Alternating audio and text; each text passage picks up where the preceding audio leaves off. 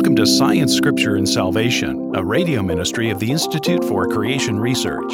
In this program, we want to encourage you in your Christian faith by showing how scientific evidence supports the Bible, particularly the Genesis account. The book of Genesis lays the foundation for all matters addressed in the rest of the Bible: the nature of God, His sovereignty in creation, man's purpose, sin, marriage, family, and why we need a Savior are all introduced and explained in Genesis. When we see that the first and most foundational book of the Bible can be trusted in all matters, including science, it builds confidence in the rest of the inspired Word all the way to Revelation. On today's show, we'll be joined by Brian Thomas, science writer with the Institute for Creation Research.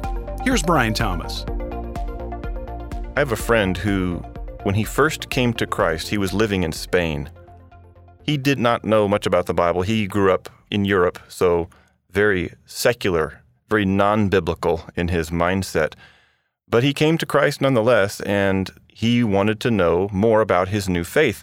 And so one of the church members at his community in Spain came up to him and said, "Hey, did you know that dinosaurs are described in the Bible?"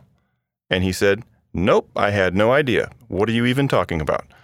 And then he said, "Well, come on by at my house and we'll have dinner and we'll talk about the dinosaurs that are described in the Bible." And he said, "Okay, I want to learn." And my friend told me he's never doubted since then that we actually have indications of dinosaurs in the Bible, and he's been more and more fascinated with Bible study ever since. So we want to look at this question, are dinosaurs in the Bible? And I've investigated the scripture on this issue, and I think that there may be one. But before I talk about the one possible dinosaur that may be in the Bible, I want to highlight some other extinct reptiles. The anatomy is described, their life habits, and in some cases habitats are described, and they just simply don't match creatures that are alive today. But I'm open to the possibility that these creatures were alive during biblical times and have since gone extinct. After all, extinction occurs still today. It's still occurring today because of, in many cases, hunting and habitat loss due to human expansion. Even maybe climate change contributes. So extinctions are happening today through these means. Why would they not have also happened in the past? And if that's the case, maybe we have creatures that lived in the past that have since gone extinct, but they were described by eyewitnesses. For example, what do we make of this passage in Isaiah 14, verse 29, that says, "Do not rejoice, all you of Philistia, because the rod that struck you is broken. For out of the serpent's roots will come forth a viper, and its offspring will be a fiery flying serpent." Now he's using animals as analogies. We know what a serpent is. It's a reptile, basically the same word. We know what a viper is. It's a snake or serpentine slithering reptile. But what is a fiery flying serpent? Is there such thing as a flying serpent? Well, of course we know flying serpents from fossils. They're called pterosaurs. Flying serpents certainly existed. We know them from fossils. But not only does Isaiah, in this one verse, mention a fiery flying serpent, but he does also in chapter 30, verse 6. So we have flying serpents in the Bible. You know, maybe it means flying serpents. Maybe it means pterosaurs were flying around, and that the people who initially heard the words of Isaiah were familiar with this kind of creature. This does make sense, after all, when we consider winged serpents commonly depicted in Egyptian art, in even South American art, like an Incan seal, and other cultures' artifacts and legends have flying serpents.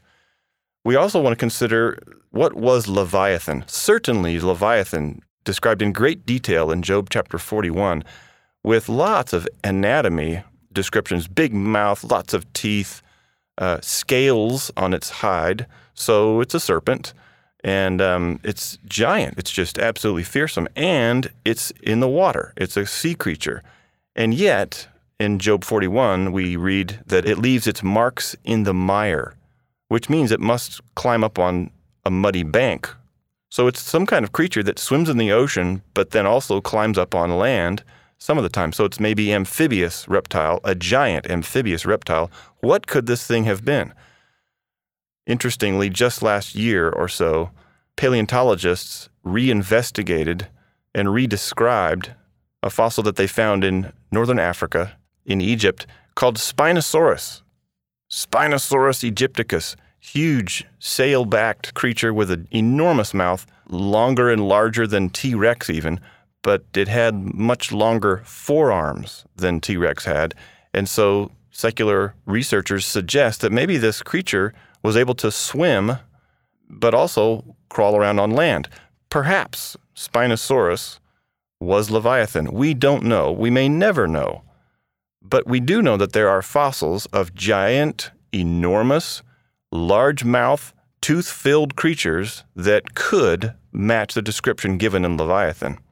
The New Testament may even describe an extinct creature. When Jesus was talking about Jonah, we think of Jonah in the belly of a whale, but he used the word ketos, which, if you look at outside the Bible, ancient Greek sources, they use that word to mean dog-headed sea serpent. Maybe that was alive in Jesus' time. In the next segment, we'll look at a possible dinosaur in the Bible. It's time for a short break. Stay with us. From sharks to butterflies, bats to orangutans, we can't help but marvel at the stunning and amusing creatures God has made. If you and your kids enjoy learning about animals, then you'll love our book, Guide to Animals, with its beautiful, full-color images and fascinating facts. Published by the Institute for Creation Research, Guide to Animals provides answers to many popular questions about the animal kingdom. How do chameleons change colors? How do jellyfish live without a brain? And what happened to the dinosaurs and other extinct animals? Guide to Animals shows how everything that can slither, crawl, soar, or swim displays the handiwork of God. Order your copy of Guide to Animals from the Institute for Creation Research by calling 800-628-7640 or visiting ICR.org. That's 800-628-7640 or visiting ICR.org.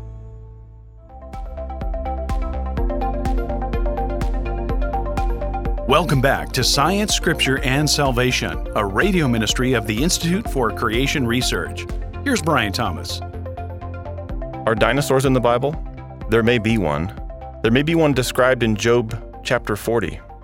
But what makes a dinosaur? By definition, dinosaur is a reptile with legs that walked. It walked on land, and those legs were oriented straight underneath its body. So modern lizards are also reptiles with legs that walk on land, but lizards, crocodiles, even turtles, these reptiles, their legs go out to the side of the body and then down to the ground. But with dinosaurs, they went straight down to the ground. Now, there's nothing in the Bible that describes the orientation of the legs, but there are some descriptions of this creature called Behemoth in Job chapter 40 that are very difficult to fit with any other creature that we know from the zoo. The description in Job chapter 40 includes these kinds of details. His strength is in his hips, and his power is in his stomach muscles. Now we know from fossils and from clever investigation of dinosaur fossils that their center of balance for many of these dinosaurs was around the hips. And so they had large tails, large muscles that connected from the tail to bones within the hips, near the hind legs, and they also had large muscles going forward that connected to the rest of the body in front of the legs. And in many cases, these dinosaurs had the hip, the rear hip, was the highest part of their body. For example, certain sauropod dinosaurs had tall hips. They may have been able to stand on those hips. Well, what are the other candidates? The other candidates for Behemoth, if you have to restrict yourself to looking at just animals that are in the zoo, and then if you take the cues that are given in some of these study Bible notes or even translation notes, then the other candidates would include elephant or hippopotamus. And certainly they do have strong hips. But with this creature, his power is in his stomach muscles. And here's the key. It says that he moves his tail like a cedar. Now, I've been to the zoo. I've seen elephants, and I've seen the little elephant tail, and it doesn't remind me of a cedar tree or any other kind of tree. And I've been to the zoo, and I've looked at hippopotami, and I've seen their little flap-like tail, and it doesn't remind me of a tree in any way. Not its shape, not its size, certainly not the way it moves. But when I look at dinosaur fossils, and I see reconstructions, for example, of some of these sauropod dinosaurs, these are the ones with the long, 30-foot long in some cases neck, 30-foot long tail, 100 feet long total, just enormous. These were the largest creatures that God ever made and placed on this planet. And here it does say in Job chapter 40 that he is the chief of the ways of God. Behemoth is the chief. What else can we say about that but that it must mean he's the biggest land creature God ever made? And God's making this point to Job. He's saying, look, you can't approach this ginormous creature, and as big as this creature is, the creature's creator, me, must be much bigger. And so if the point is for God to say, look, I'm the big man around here. You can trust me. And you can know that I'm the big man because I am the creature's creator. The creature's large, I must be that much larger in power and in scope. So he was the largest. We also read in Job that he lies in a covert of reeds and marsh. The willows by the brook surround him. So he's by the brook. He's in a river, or he's in a river bank, and he's in a marsh or swampy setting. Interestingly, we do know from fossils that sauropod and other dinosaurs were buried alongside swamp animals like turtles and birds, and swamp birds like ducks, and even some geese look like just like today's ducks and geese, and even a fossil parrot, tropical birds, swamp birds, and frogs, fish are buried right alongside with dinosaur fossils. This also fits. So the habitat described in Job of a creature that lived in a swampy environment, a creature with a large tail, a tail that reminds God, at least, who's giving this narrative to Job, of a tree, this fits best, I think, with a dinosaur, and probably a sauropod dinosaur described right here in the Bible in Job, alive after the flood, but probably extinct today. Thank you for joining us on Science, Scripture, and Salvation, a radio ministry of the Institute for Creation Research. That's all the time we have for our program today, but we would love to connect with you through our website at icr.org. For over 45 years, ICR has equipped believers with evidence of the Bible's accuracy and authority by showing how science supports the Genesis creation account. Our scientists research the evidence for creation and communicate their findings through books, articles, DVD series, and conferences. Please visit our website at icr.org for more information about the latest scientific discoveries, to subscribe to our free magazine and devotional, and to locate our next creation conference at a venue near you. All of this and more at icr.org. If you've enjoyed this podcast, subscribe to Science, Scripture, and Salvation on iTunes. Also, do us a favor and rate and review the show so that more listeners can find us. Thanks for listening, and God bless.